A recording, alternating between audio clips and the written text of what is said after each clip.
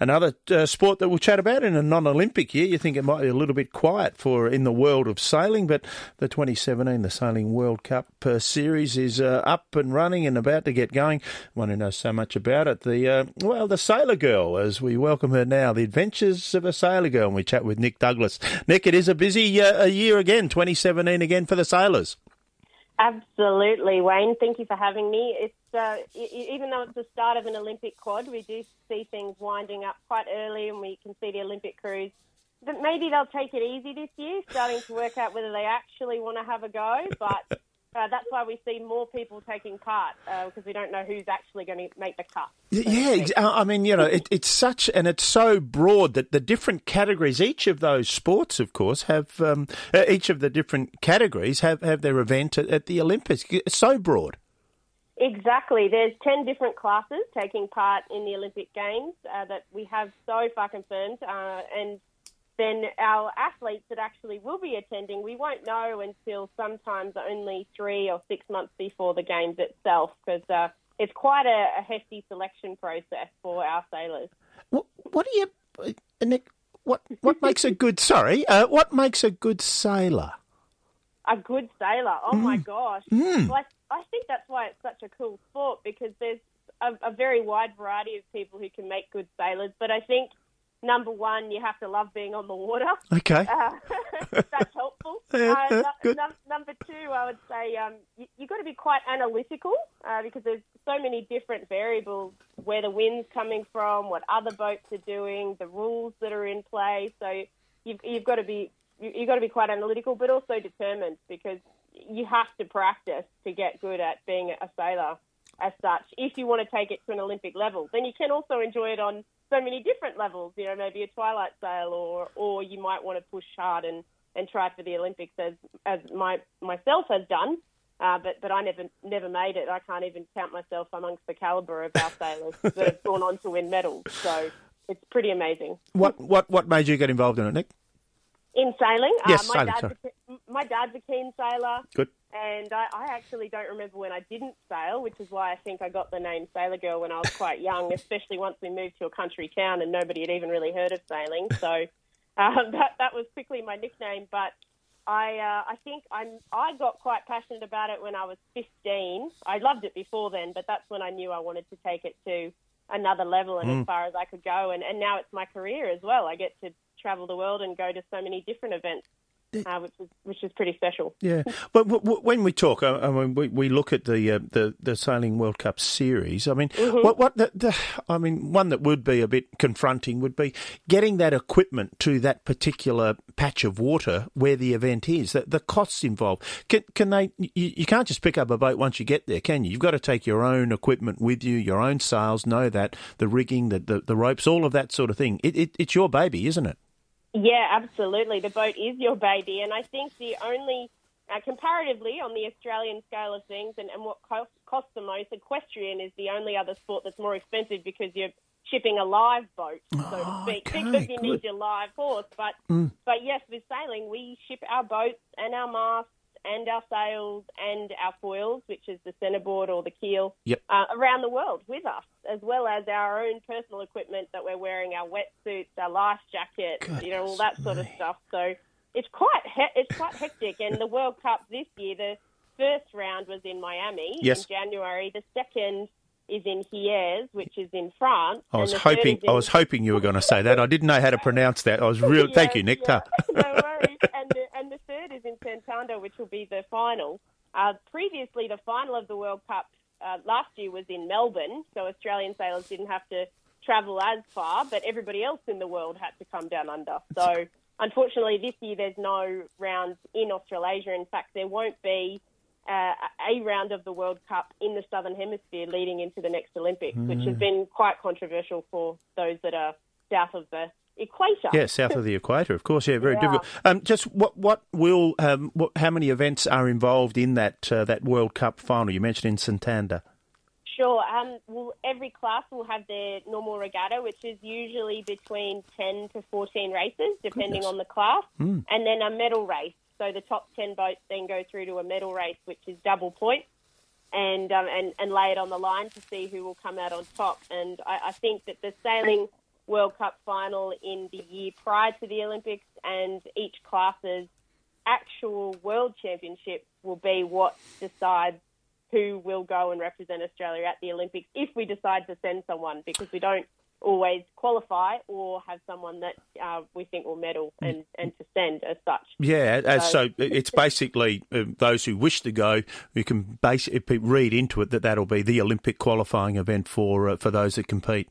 Exactly, and that changes every year. And I'm not up to speed at the moment because I'm not even sure the documentation has come out yet, which says how you're meant to qualify for Tokyo 2020.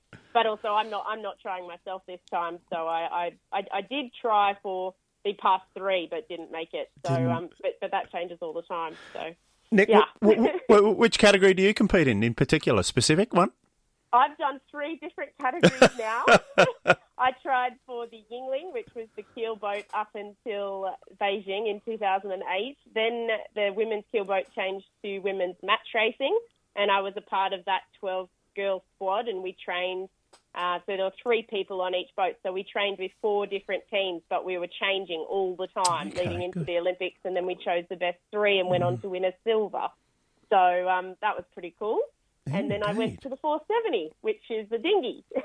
Completely changed it up. Goodness me. Yes, yeah, it's pretty hectic. Yes, indeed. But mentioning that, I mean, it's a team, it's that crew, those 3 people, but then you're changing that. So you've got different characteristics of not necessarily the boat, but the person and their role, their specific role and what they have to undertake on the boat to make sure that it goes quicker than the others. How's that? Is that difficult to get, your role specific and then make sure that you can deliver that on another boat with another group of people?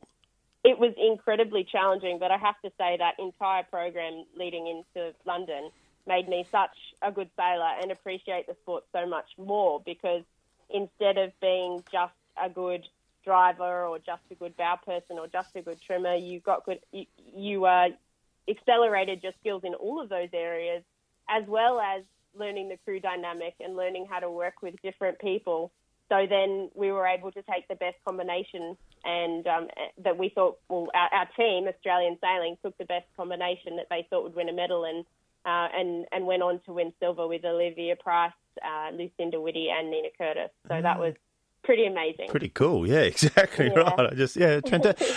How do we Australia, sorry, I mean, we seem just to be, are we playing above our weight? Our performance on the water is just been outstanding, on the back of the America's Cup, I suppose, but it just appears as though we do so darn well in that particular sport. Well, I think it's because we're such a water-loving country. Myself, our climate is suited to sailing. We can sail all of the year without having to sweep snow off our boats. I've got so many friends in Newport, Rhode Island, who are incredibly jealous that we don't have snow. Our climate does suit it as well. And we've also got quite a lot of heritage and a lot of keen young sailors, though I'd love there to be more, that are coming through and learning from a very experienced generation as well. We're so lucky to have so many amazing mentors in our sport that are willing to give their time or give their lives in terms of jobs to give back. So I think that's just making our sailing community richer and going forward onto great things. The America's Cup, if you look at all of the teams that are coming forward towards the America's Cup, and I'm lucky enough to be going and heading there in May and June this year, I think nearly every team has an Australian on board, which shows you just how sought after Australians are at that level of sailing, as well as the Olympics, because the Olympics is just, sailing has so many different facets. So, things are looking really good for sailing in Australia, whether it be at the Olympics, whether it be the America's Cup, though we don't have an Australian team. We do have Australian sailors you can get behind there as well, which is awesome. Yeah, representing and flying the flag for us so well. Nick, are you comfortable with?